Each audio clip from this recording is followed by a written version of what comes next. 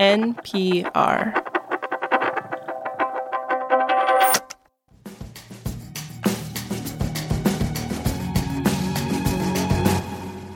This is The Indicator from Planet Money. I'm Wailin Wong. And I'm Darian Woods. And we are here with Planet Money's Greg Rosalsky. Welcome, Greg. Such a pleasure to be here, guys. The pleasure's all ours. And you are... No, it's mine, Darian. It's mine. You guys, stop fighting. The three of us have joined here today to talk about the indicators of the week.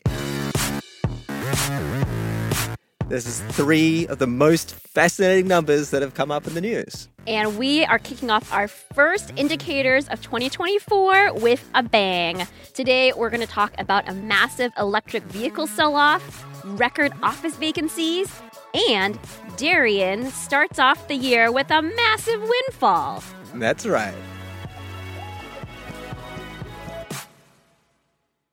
This message comes from NPR sponsor Babson College. Discover Babson College's Master of Science in Management and Entrepreneurial Leadership program, an intensive 9-month journey that equips recent college graduates with practical skills for today's dynamic business landscape. Tackle real-world challenges and emerge with a problem-solving mindset. Whether you choose to start your own business or innovate within a corporation, a master's from Babson will help launch your career forward. Apply today at babson.edu/msleader. This message comes from Capital One, offering commercial solutions you can bank on. Now more than ever, your business faces unique challenges and opportunities. That's why Capital One offers a comprehensive suite of financial services, all tailored to your short and long-term goals. Backed by the strength and stability of a top 10 commercial bank, their dedicated experts work with you to build lasting success. Explore the possibilities at CapitalOne.com/commercial, a member FDIC. All right, indicators of the week. Wailin, you're up first. My indicator is 20,000. That is the number of electric vehicles that car rental company Hertz is selling off from its U.S. fleet. Those 20,000 EVs here in the U.S. represent 1/3 of Hertz's total EV fleet worldwide. Wow, it's a big sell-off. Yes, it is huge. And Hertz said in a regulatory filing this week that it's going to sell off these cars in an orderly fashion over the course of this year, which I really hope means they're going to drop these cars out of a cargo plane with parachutes like they did in the 7th Fast and the Furious movie. That's my hope. I think this would be quite the spectacle. And I think it might take a big marketing stunt to sell these cars because Hertz is basically saying that consumers are not lining up to rent EVs, or at least not in the way that Hertz expected. So back in 2021, the company put in a huge order for EVs, 100,000 Teslas. And Hertz's interim CEO at the time told Bloomberg that democratizing access to EVs was a really important part of the company's strategy.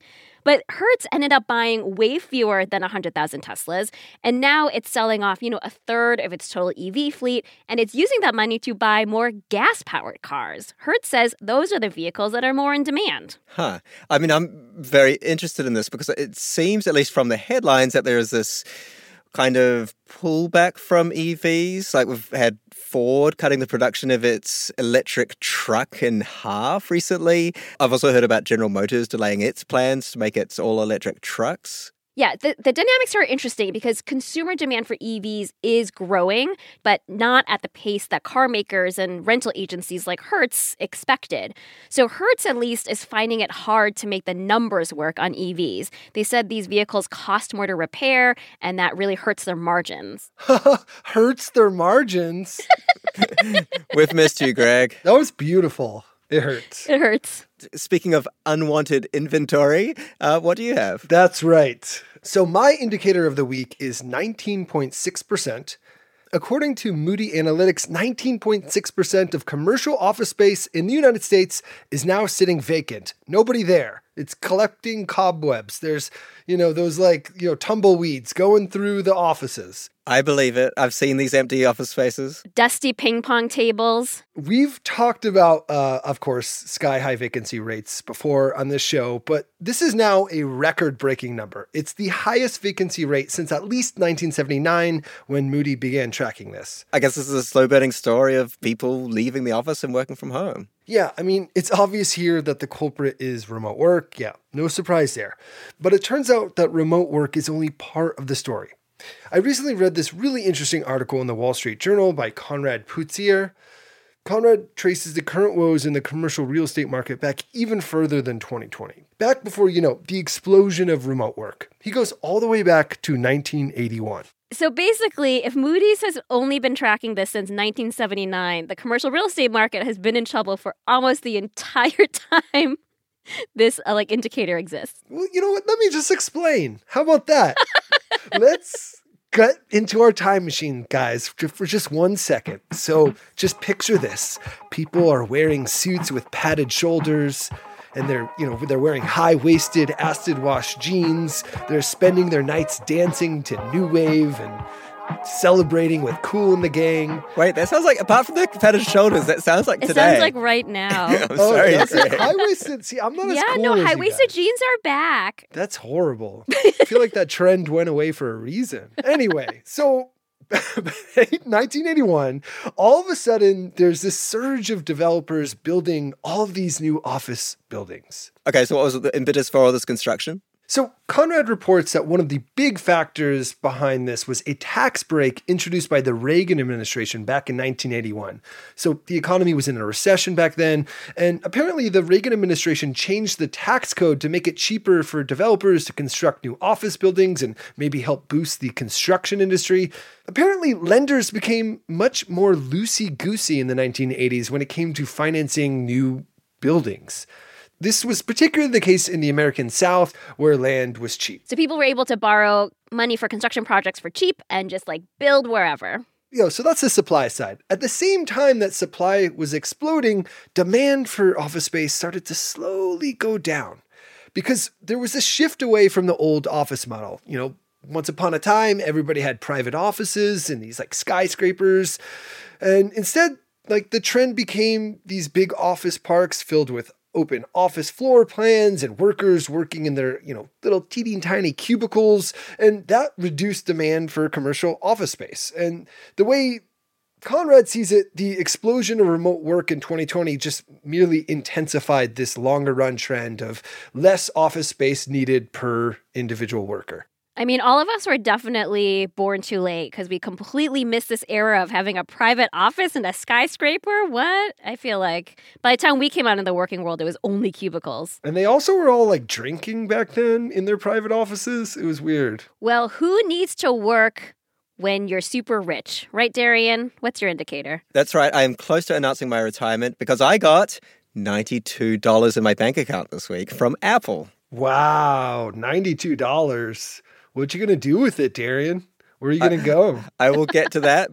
I'll just say that I had an older iPhone and Apple had been sending updates without telling me that would slow down my iPhone. And so there was a class action lawsuit that came through this week. Wait, did you notice your phone getting slower, or was it only when they announced the class action that you were like, oh, this did happen to me? I mean, it's always something you suspect is happening, but it was nice to have proof. And $92. Now, in the settlement, Apple did not admit wrongdoing. They said that slowing people's phones was necessary to avoid older batteries prompting a shutdown. Do you feel like $92 is appropriate for the amount of stress you went through with your slowed down phone? Well, I think you have to ask the people I was slow to text back to, which I'm going to blame on the software bug. Wow. In fact, maybe I should That was heartbreaking. That explains why you never texted me back, Darian. Greg, I think if you've been personally harmed by slow texting from Darian, you may be entitled to compensation. Oh, wow. Yeah, maybe at least a few cents. Honestly, $92 seems kind of high. I know because in other class action lawsuits I've been a part of, there was a Facebook one, maybe a Verizon one. I did not get anything close to $92. Sometimes you only get a couple of bucks. And I think it shows the class action lawsuit system working in this case. A class action lawsuit, it's when somebody sues somebody else on behalf of a whole bunch of people. They're often these small, diffuse harms, these kind of annoying things that wouldn't be worth hiring a lawyer for and clogging up the courts for one personal grievance. But you add up millions of iPhone users and you're talking about hundreds of millions of dollars worth of harm, and the litigation costs start to make sense to try to right this wrong. Huh. So what are you going to spend your money on, Darian? Well, I'm looking at some new shelving in my apartment, so maybe a power drill is what I'm looking at. I didn't know you were handy, Darian. I will be.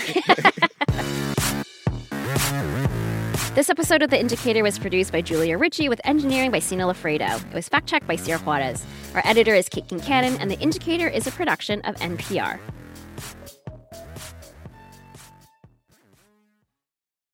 Jasmine Morris here from the StoryCorps podcast. Our latest season is called My Way. Stories of people who found a rhythm all their own and marched to it throughout their lives. Consequences and other people's opinions be damned. You won't believe the courage and audacity in these stories. Hear them on the StoryCorps podcast from NPR. This message comes from NPR sponsor Mint Mobile. This spring, Mint Mobile has unlimited talk, text, and data plans for $15 a month when you purchase a 3-month plan. Go to mintmobile.com/indicator. Additional taxes, fees, and restrictions apply. Support for NPR comes from ADP. Say you're in HR and a solar flare adds an extra hour to each day. How would this impact business? ADP designs forward-thinking solutions to help your business take on the next anything. ADP, always designing for people.